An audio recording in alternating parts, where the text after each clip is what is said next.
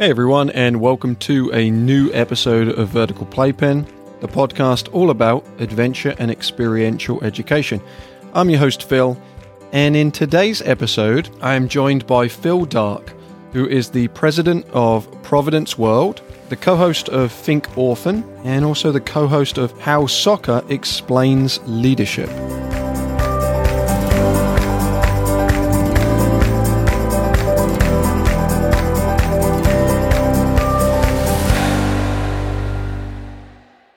As a leader yourself in the nonprofit world, how do you value connection with the people that you work with? I think it's everything, honestly. I mean, it goes to personality too. Like my personality is very much a outgoing, people-focused personality. So it is something that I see it as, if I'm not connecting with people, I'm not understanding where they're at. I'm not understanding, because if they're not healthy themselves, they're not going to be the most productive employees for me. They're not going to be the most productive people for me and for everyone else that they're around. And because as a leader, I don't see it just as simply my job is to help you to get me what I need. My job is to help you to flourish as a human being, which will help you to be the most productive human being you can be. And if you're in the right spot in my company or in my nonprofit or in my team or in my, whatever it is that we're doing together, if you're not healthy in all aspects of your life, you're not going to be as powerful of an employee or as a team member for me that you can be. So that connection time is a time to really, and especially, and I would say before that, hopefully you have done, personality assessments. You've done things to get to know what is healthy for this person, to be able to see that if they're just, if they're a very outgoing, people-focused person and all you see for 3 or 4 days is them saying, I don't really want to talk, I just want to be in my work, that would be a trigger to say something's not quite right. On the flip side, if they're, somebody who always is in their work and just focused and they're more of that task focused person, and all of a sudden you're walking around and you're talking and they're just talking and they're like jittery and you kind of just take a step back and go, okay, what's going on here too? So really it's that to be able to understand who they are and what's going on, and also to be able to, empathize with them. And it's something that, going back to personalities and strengths, my empathy for me is 33 out of 34. My wife, fortunately, is 3 out of 34 on Strength Finders, is what I'm referring to there. Mm-hmm. So we make a good team. But it's not that I don't care. It's just that sometimes, I don't necessarily empathize with them. And I don't dive into their life with that. But I do believe as a leader, I need to practice that. I need to develop that. I need to work on that.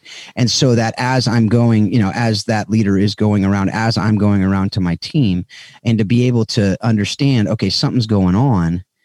Hey, what's going on? And they may or may not want to talk about it, but they know you care. Mm-hmm. Right. And what is that old John Maxwell adage, which he stole from somebody else, assuredly, that people don't, care how much you know until they know how much you care. And that is absolutely true. And people don't want to be led by someone that they feel doesn't care about them and doesn't want to know about who they are and what they're going through. And again, they may not want to talk about it, but sometimes just them simply knowing that you asked the question and that you are there. And if they ever do want to talk about it, you are there. And oftentimes with that leader, employee, leader, team member, coach, player relationship, sometimes it's not the most, natural, or people don't want it to be where I'm telling them everything. But as the leader, you can say, hey, we have these resources. If you need anything, here's somebody that I know has gone through something similar.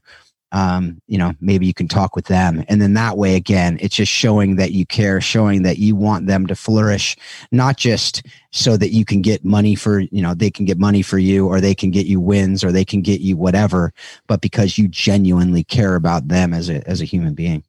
Someone recently said this about, I think it was about TED Talks. They referred to as sages on the stage, and that whole, the sage on the stage stuff. But rather than leaders shouldn't be sages on the stage, but should be guides on the side. Very romantic rhyming thing, so it sticks in the brain. But there is some truth to that. Rather than being the person at the top telling people what to do, you there facilitate and help them from the sidelines. That that tends to work best in terms of the way that really effective teams can function through that leadership. It's not someone just ordering someone around. I totally agree with that. I mean, in a lot of ways, I think that as a leader, obviously, if a tough decision needs to be done, you need to make that decision. Responsibility, it is absolutely your responsibility for, as I've said, a great leader takes all the blame when things go bad, and they share all the glory when things go good. Mm-hmm. And, and that's, unfortunately, I think in the last few decades, we've seen the opposite of that with purported leaders in our world, and a lot of companies and so on and so forth. They take all the glory when things go good, and they pass the buck when things go bad. And if you're the smartest person on your team, if you're the best person on your team as the leader, you're failing miserably. I think that you need to hire people who are better than you, who are smarter than you in these different areas that you're not great in. And I think, unfortunately, these narcissistic leaders who come in, and I use that, it's almost a paradox there, narcissistic leaders, because when I look at the leaders in my life who have been my most revered, just these guys are amazing, amazing leaders. And I see what is the common denominator with them. And it's a servant heart. It's someone who comes in and says, okay, how can I serve you? How can I, going back to help you flourish? But beyond that, it's a humility. And you go back to go to Jim Collins, where he talks about level 5 leaders. They have this professional will and that humility, right? It's to know that I am not the best. It's to know that I don't know everything. It's to know that I need other people to be able to help me, make me whole, and make our organization, make our team the best it can be. When you look at a lot of these, whether it's a soccer team or an organization, I was an attorney, right? And so as an attorney, if every case that I had, I just started trying to make up stuff that I didn't really know in a brief to a judge, rather than getting an expert witness who is the best in this area that to speak on this subject that needs to be spoken to, we would have lost every case, because that's the other side would have done something. They would have been doing it better. But a leader will say, okay, I know this is my sweet spot. I'm going to stay in this lane. I'm going to do these things, and I'm going to surround myself with people better than me in all these other areas. As I talked about earlier, empathy is not necessarily my strong point, nor is focus, quite frankly. As a high I, people focused, outgoing, focus is not something that I just, you'll hear in this interview. I'll go on little tangents. I'll go on little rabbit trails. I'll, quote someone here, and then I'll, seemingly, but in my head, it all makes sense. But a lot of other people are like, what? But if I don't hire somebody on my team to be that focused, task-oriented, driven person to be able to come in and say, okay, you have all these ideas out here, Phil. We need to execute on them really, really well. And we need to go, have that long-term execution strategy. That's not my sweet spot. And if I pretended that it was, I'd fail miserably on every team that I was a part of. So going, kind of back to what you're talking about, it's this idea of just everyone, we need to make sure that we're not trying to do everything. Mm-hmm. We're not trying to be all things to all people. Most people that work in the not-profit world, we all will claim that we don't do this for the money. So then what do we do it for? What's the intangible thing? If it's not for the money, it must be something else. And sometimes that's very hard to identify. But I think we all know and experience it, and we would struggle to leave this world now and step back into the world of profit world, because there's something about it that you feel. No, I agree with that fully. And, there was a Friends episode where Phoebe, if you haven't watched Friends, I apologize for the reference. Most people have. So I think we're pretty good here. Phoebe says to Chandler, everything you do because it just, you do it for yourself. It's all selfish acts. Like everything you're doing are selfish. And he goes, no, I don't. He started naming stuff, and she's like, yeah, and this and this and this. So the whole episode, he's trying to do things that are selfless. Right. And at the end of the show, he finally comes up to you, goes, I got it. Today, I helped this woman across the street. I didn't even tell her my name. She was an older woman. She needed help. I helped her. I grabbed her arm, and we helped her across the street. And then I just left, and she didn't even say thank you. And she goes, but you felt good about it, huh? And he goes, and so, but it's that point of it's not a selfless act. But I think that it truly can be something that when you come and say, look, it's bigger than me. this team, this organization, whatever it is, it's not about me.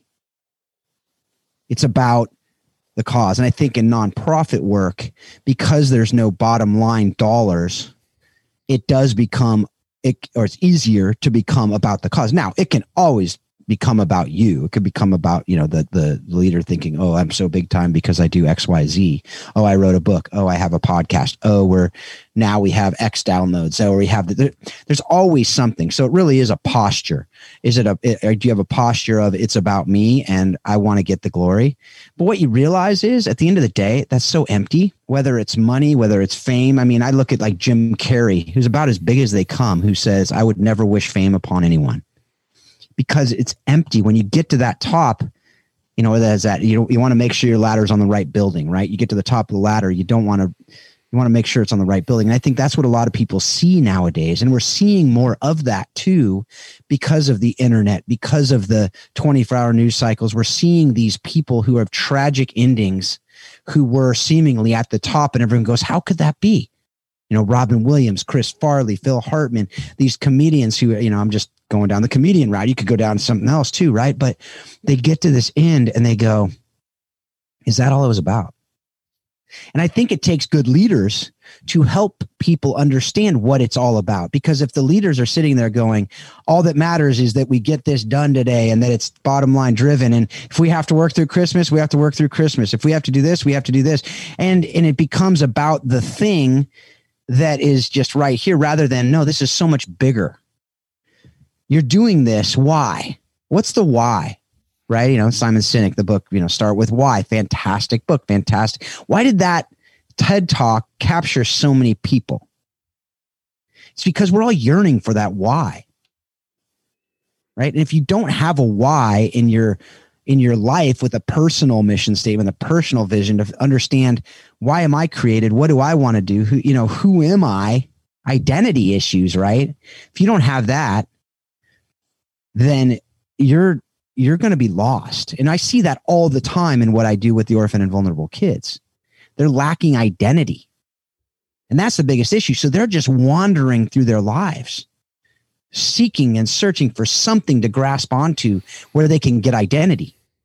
But identity isn't something that just happens or that you can buy or that you can work hard enough to get. It's something that you actually you become. And it comes over time with people pouring into you and people loving you. And typically, honestly, it comes from a father relationship. And so when that's lacking, that is really hard to create and recreate, which is what, big part of what we're working to do in the orphan care setting. But that's all leadership, though, is to understand what is that thing that is driving you, that why. And if we don't know that as a leader, we're going to be leading a lot of people astray.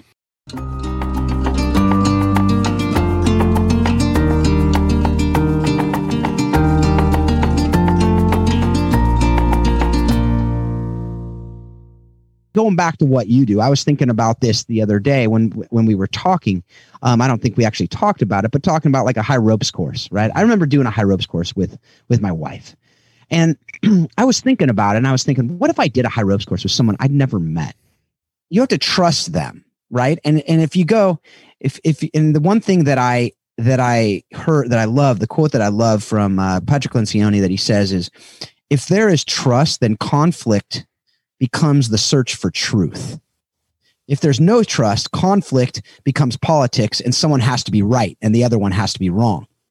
Right. And so I think about that on a ropes course, right? I mean, I imagine a lot of people, most people listening to this podcast probably have been on or know very well the ropes courses, right? What if the two people didn't trust each other and one says, we have to do this. No, we have to do this. And I'm thinking of one of the elements where you're on the cables across from each other and you're having to hold hands across from each other on it, basically hand in hand on it going across. And the wild woozy. That's what we call it. There it is. Yep. I don't know the lingo, but it's the cable thingy in my lingo. But I remember my wife and I doing it. And if we weren't in sync, trusting each other, and my wife would say, hey, you need to do this, a little lighter, a little this, a little that. You're crushing my hand as you're squeezing my hands, whatever. I trust her and I go, okay, I need to lay out. But if I don't, then I'm like, no, we need to do this. And then you push and you fall, whatever it is. Right. Mm-hmm. And I think that is such a great analogy for a lot of leadership, that when we try to do something and we say, hey, here's what you need to do, and they don't trust on the other side, they're going to push back. And then we're probably going to more often than not fall off, right? Mm-hmm. We're going to more often than not be in sync. And it's going to be a clash. It's going to be that politics. It's going to be that, no, we have to be right. And then there's going to be a tension. Then there's going to be a divide. Then there's going to be something that the next time we try to do something, it's going to be the same thing. And it's probably going to get worse and worse and blow up. And then by the end of it, what happens? Forget it. We're not going to do it. I'm just going to go by myself on my cable. Because you can do all those elements by yourself and walk across, and it just becomes a tightrope, you know, and that's not the point of it. Right. And that's not the point of doing work together either. And so we can, how many times do you say, forget it, I'm just going to do it on myself because it's easier to do by myself? You know, if I didn't teach my kids how to do dishes and have to come behind them and have to come and say, hey, no, this is how you do it, my wife and I would be doing dishes every night, and my kids would learn 0 lessons.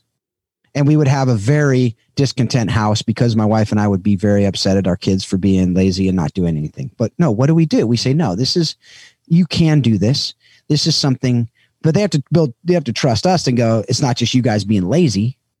It's you guys actually, these are lessons that you're going to, and we'll share why we're doing it, obviously. Because if you just say do it without sharing the why, and whenever I coach soccer, I will virtually every time I start a drill, and there are times I don't, I'm sure, but I really tell them this is why we are doing this drill. Because what I find when I tell them why we're doing the drill, first of all, they know I have a purpose behind it. Secondly, as they're doing it, they're visualizing what they're doing and why they're doing it. So they're going to work harder. And when they're in that position in a game, they're going to know, okay, it's going to be muscle memory by then. But if I don't tell them why, they could think, oh, he's just making us do something because it's killing time or this or that or the other thing. And when they're in the position in the game, they won't really know what to do. And so I think that goes to every area of life. That's something that we train to very, very clearly. We want to make sure that, let's say we're going to the technical world, or I'm teaching someone how to belay or tie knots or all of these things. When I'm doing that with the people I'm teaching, I always tell them, I'm going to tell you the why behind every component, because what I don't want it to ever get to a point is if someone else came up to you and said, why are you doing this? For you to say, because Phil told me. Right. That is never a good enough answer. You need to know exactly the mechanics of why you do something. So absolutely, I think that teaching the why so crucial, because that empowers. You know, we're almost following even in our discussion today, the motto of High Five. Our motto is connect, empower, lead, and be the example. So the connection we talked about, the importance to connect with people that you work with. But then the thing we're talking about now is the important component of leadership also, which is empowering others. And you empower others with giving them knowledge, making them understand the reasons why we're doing something. So they don't have to, well, I'm only doing this because my boss told me. I'm only doing this because X, Y, and Z told me. I'm only doing it because my coach told me. But I actually know why. I think and this is the transition into talking about a little bit more about soccer. So any non-soccer people who are like, Phil's talking about soccer now, you can tune out. But if you really like it, keep listening. I think that the best coaches are those who have trained their players enough that they know that they can let them just be. So when they're on the field, they're doing whatever they need to do. This is a slightly different, because I've been working with hockey teams, professional hockey teams. This is something I didn't realize. I don't think it would ever work for soccer. But in hockey, the coaches don't hang out in the locker room with the players. That's sacred to them, and they do the last chanting and cheering together before they go out. And the actual coach doesn't have much to do with the prep prior to the games, and it's left to the players. And I think that's an intriguing notion around, there's that like trusting what the players are going to do. I've done all the training through the week. When it comes to game time, I take the foot off the gas. I'm not in charge as much. Tying it back to soccer, you also host a podcast called How Soccer Explains Leadership. First question, why soccer? It's just been what I've played. I love. I played since I was about 4. I've coached. I love the game. I've always been a student of the game. I was a goalkeeper, and I'm a 5'8" goalkeeper. So I had to be a student of the game, and a big part of what I did as a player was leading my team and helping to direct my team from the back. And so, going back to leadership, it's really just it wasn't about me. It was about helping them to be the best they could be. And people would say, I still to this day, as a 5'8" goalkeeper, hold the school record for shutouts in my high school, because we had a great defense that worked together as one. And again, when you see it as bigger than yourself, I thought, if my defense can be the best it can possibly be, I won't get many shots on me and we'll get a bunch of shutouts, right? And then at the end of the day, the goalkeeper gets the credit for it, but that's ridiculous, really, right? I mean, because you could have the best keeper in the world with a terrible defense and you're going to get scored on a lot. All that to say, it's just always been a love for me. Love watching. I love coaching my kids. I love coaching other kids. I love playing, although my 46-year-old body sometimes doesn't love me playing. But yeah, it's just, I think it's the other thing about it. Here's why soccer, as far as from a leadership perspective and the podcast, is because it is the world's most spoken language. When I go and train leadership and I've done it on all but one continent, everyone gets it. I mean, maybe India is more of a cricket country, but they still understand the game. And when you use analogies from the football pitch, since I'm speaking to a man from England, I will say the football pitch in the global context, it's something that people click on. They go, oh, okay, I get that. Like, that makes sense to me. Also, honestly, the game of football, soccer, it has leadership lessons that not every sport has because of it's a fluid game. It doesn't have all the stops. It doesn't have timeouts in the middle of a half. It doesn't have these things that a lot of these sports have. In football, every play, they regather and they talk about, okay, here's where we're going to. You don't have that in life most of the time, right? You're playing, like you just said, with your team. Ideally, you coach them, you train them at practice in the locker room, maybe a little bit before the game. But when they're out there playing, they're playing. And it's not a bunch of, there are some set pieces, but that's the exception to the rule. Most of it's flowing, free flowing. You're covering for people when they go out of position and they go back. You're talking, you're having to communicate super well. At least good teams have to, right? And then that's why I just love it. It's a game that has so many leadership lessons in it. And so I just, honestly, I was just noodling on it one day and I just wrote pages on pages of what are some lessons from the game itself. And I was going to write a book on it. And then I said, I written a book on orphan care and it's a lot of work. And so I said, why not just try to podcast on it and see what happens? So that's honestly the why soccer. Could have been other sports. As some people say, why don't you just do how sports explain leadership? Honestly, I want to focus on, as they call it, the beautiful game. And I think that's for a reason. I think it has a lot of different aspects of it that when you really understand it, I get why people say it's boring, but I laugh when they say that. And then they tell me they're a baseball fan. But I also think with everything, if you don't really like what you don't understand a lot of times. Yes. And I think a lot of people don't understand the game. And so I'd love for people to understand the game, but I also realize most people that are going to listen to it are not going to be other sport. If they're not a soccer fan, they're not going to listen to it. But I think if they did, they'd understand it more. And the other reason I love doing this podcast, and it's probably a big reason why you're doing your podcast too, is I love the thought of a parent being able to be going to a game or finishing a game with their kid and say, I just listened to this podcast this week and now I can talk with my kid about leadership lessons that they're learning in this game rather than just focusing on, oh, did you win? Did you lose? A lot of these parents have never played the game. They don't have a clue about the game and their kids are playing and they want to really be able to connect with their kid on it and teach their kid lessons on it. And now they have a tool, hopefully, that will be able to train them up on how to be able to train their kids up on it and have leaders who are out there leading organizations who have played soccer be able to say, oh my gosh, I've never thought of these principles in my leadership of my organization, in my marriage, in my parenting, in my relationships. So I just see so much application from what we can learn from the game. If you look at it from a relatability to the outside world, I think it is more relatable than others. You think about even, the fact that you can't take timeouts. You can't just say, like, I need to stop the action.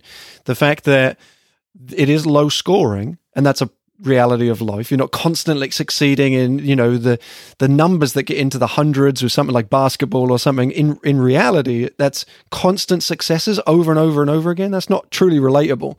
Having games where you can play the best you've ever played, you can do the best you've ever done, and it be for a neutral, the most entertaining, and be a 0-0 draw. Like, I think that those kind of examples, and that's the thing from someone outside who can look upon a 0-0 and be like, well, what happened? Why would you watch 90 minutes of nothing? The other thing that I think that is powerful is that sense of community that comes from being a fan of that sport. And that's something that I mentioned to you before that America unfortunately doesn't have, and I don't think has in any sports. And so I think it's a hard thing sometimes to truly relate to, is that every single town in England has their own team and you're born and raised in it. I would say probably the comparable thing would be religion in this country. I think that in other countries, you see it in Brazil around them not winning the World Cup, and it really devastating when they lost so badly. And you see that in England, that people call it their church. They go every week and they watch that sport because it's less about the gospel and the written word. It's more about the feeling that it gives from that sense of community. And I think that's somewhat relatable, I guess, in between the two countries. No, definitely. No, and it's something that you're hitting on the head as far as the why of the game. I think there's so much to it. I'm there's so many things I want to say. I know. But one thing that I would kind of focus on, which is funny, and it is something that always makes me laugh when you talk about the 0-0 draw. Mm-hmm. And I look at a game like golf that gets huge viewership in the US, right? And these are games that the thing about them is that, and I'll say it again, is people understand them here in the US, but they don't understand soccer because it hasn't been a huge sport here outside of the youth ranks. But the youth ranks, it's usually been just, let's get my kid some exercise. I just want to get my kids some exercise. But in the US, to contrast the rest of the world, quite frankly, why the rest of the world is so good is because it is a working class sport everywhere else. In fact, the traveling I've done, most of the people that I work with are people who are outside of the working class, and most of them did not play the game growing up as much. Maybe a little bit, but they were in school. Most of the kids playing at the highest levels. In fact, there was a study, I think it was in Soccernomics, the book, that talked about the 2002 World Cup team in England, and all but two of them were from working class families, all but two of the roster. And those two were coaches' kids. And so when you look at it and you go, okay, that's interesting because it's an elite sport in the US, basically. The highest levels are wealthy families because it costs so much to play. And just these systems. But I think when you look at those things, when you look at the ideas that you like what you understand, you like what you do and what you've done, and then you actually often will, rather than realize that, you know what, there might be different things for different people here. This episode is supported by Atomic Climbing Holds. With orders that ship in 1 to 5 business days and having removable climbing holds that are really ideal for a challenge course program, allowing you to adapt and change the routes that you might have on your traverse walls and your climbing walls, then I highly recommend you checking out Atomic Climbing Holds. You can find them at their website, atomicclimbingholds.com, as well as see all the wonderful climbing holds that they make on their Instagram at Atomic Climbing Holds. And Atomic is with a K, ATOMIK Climbing Holds. A lot of times people cut themselves off because I don't want to put in the work to juggle. I don't want to put in the work at practice. I don't want to go running 5 miles to get in shape. I don't want to do these sprints. I don't want to go in the weight room. I don't want whatever it is there. And then they say, well, I didn't get a chance because it's this, that, and the other thing. Mm-hmm. Right. And they blame it on their lack of work. Right. But I think the other side is they will try to do something that isn't their sweet spot. right? So I want to play soccer because I watch soccer and I love soccer, but I'm super uncoordinated and I don't have speed. Mm-hmm. And there's things, can you still play the game? Yeah. Are you going to play at the highest level? Very unlikely, right? I mean, like, I just don't, and so people are often, you know, my mom, and I love my mom as much as a son can love a mother, but she used to always say to me, if you dream it, you know, if you dream it, what is it? If you think it, you can achieve it. If you dream it, you can become it. And, you know, as a kid, of course, that sounds great. And you're going and whatever. And as I got older, I go, Mom, that's just simply not true. Like, I can dream all day long that I want to dunk a basketball in a 10-foot hoop. I'm not going to, you know, without a trampoline, I'm not dunking a basketball in a 10, and that's okay. You know, but if we have that in our head, then we will get depressed and we'll get bummed and we'll get like, oh, I must not work hard enough, or somebody must be against me or whatever, rather than going, no, I'm not created to do that. And that's okay. That's perfectly okay. And so I think as leaders, to see that in our people, and you know what? We need to call out delusion when it's delusion. As a parent, if my kid, my son, he's built similar to me, and he wanted to play basketball. And I said, look, I love that you want to play basketball. I love basketball. I still play basketball. But to think that you're going to get a college scholarship for basketball at a high level school is somewhat delusional. And he was in junior high. He goes, Dad, why are you crushing my dreams? And I'm like, I'm not crushing your dreams. I don't think. I want you to work really hard at it. And I want you to play in high school. And I want you to do this. But I don't want you to put all this thinking that you're going to, I wouldn't be a good father. Now, could you grow? Could you do this? And if you grow, and so you need to put in that work, okay, that's great. But I think that as leaders, sometimes we are afraid to hurt someone by saying something that is, you know what, like, really? Mm-hmm. Like, what makes you think that you could do that when here's the reality of who you are? You know, would you really be content in that? Would you really, you know, and it's not to come in and go, oh, you're an idiot. You know, and I didn't say it as quickly to my son as I said here. Right? I mean, it was let him down earlier, or I mean, a lot slower, but he thanked me for it later, because he did focus on soccer, which is more likely, and he was actually much better at. But sometimes it takes that leader to come in after building trust, after earning the conversation, to speak that truth into a situation that helps people to flourish when they may be seeing it as something else because they like the title, they like the idea, they like the concept of whatever. But in fact, it's not really what they're uniquely positioned to do. Yeah. That's really I think there's so many different.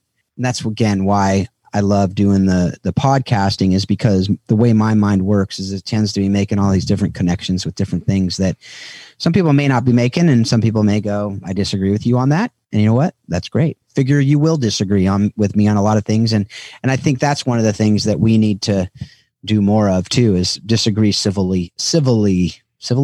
So I don't know. In a civil manner. No, I totally agree. I think that, you know, I'm going to look back on some of these episodes I've recorded and disagree with myself. So everyone has the ability to be able to have those disagreements, because you just don't know where you are along that journey. And there's probably going to be stuff that I learn in the future that I'm like, whoa, I thought that when I was in my 30s. Like, no way, that was wrong. And I agree. We focus on the work that we do. We call it a challenge course, not a success course. And I think that that's crucial to it. It's like it cannot be that you're going to achieve everything. And a lot of tasks, initiatives that we do when we're working with participants are designed to be challenging and sometimes not succeed. You know, our role as educators in this world and the role as leaders is to do our best to try to rectify some of that malfeasance that's gone on in the world beforehand, and make people realize that we're there to support people, but we're there to support people in a really authentic, real world where success isn't always achieved. And so what can we do to teach people? When you fail, it's okay. You know what? And naturally in life, there are things that we do.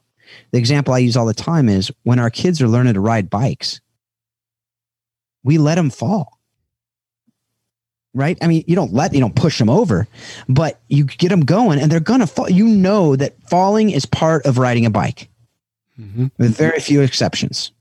And they're going to skin their knee and they're going to hurt themselves. They might even break a bone. But what do we also know? They'll get back up and they'll get back on the bike. And if they keep getting back on the bike, they'll be riding. Now, we won't let them ride off a cliff, but we're going to make sure that they're going to learn these lessons because we know that's going to make them stronger. And we know that's the only way they're going to be able to ride a bike. Yeah. So, and beautiful connection because, and I'm just showing you this. This is my daughter yesterday. It's our first pedal bike. So we were back to some balance. She had a balance bike. So we had many moments where she definitely fell in the mud yesterday. So, and she didn't like it when it happened, and we had to come in, but we went back out and she persevered. So it was pretty cool to watch her get to the point where she could go down. There was a hill there in that video. I thank you so much for joining us and talking, and rounds all the way back to that point of connection. And I appreciate the connection that we've formed from just both our shared love of podcasting that's brought us together. So I certainly appreciate it. Thank you so much for spending the time with us. Yeah, well, thank you for having me. This is fantastic.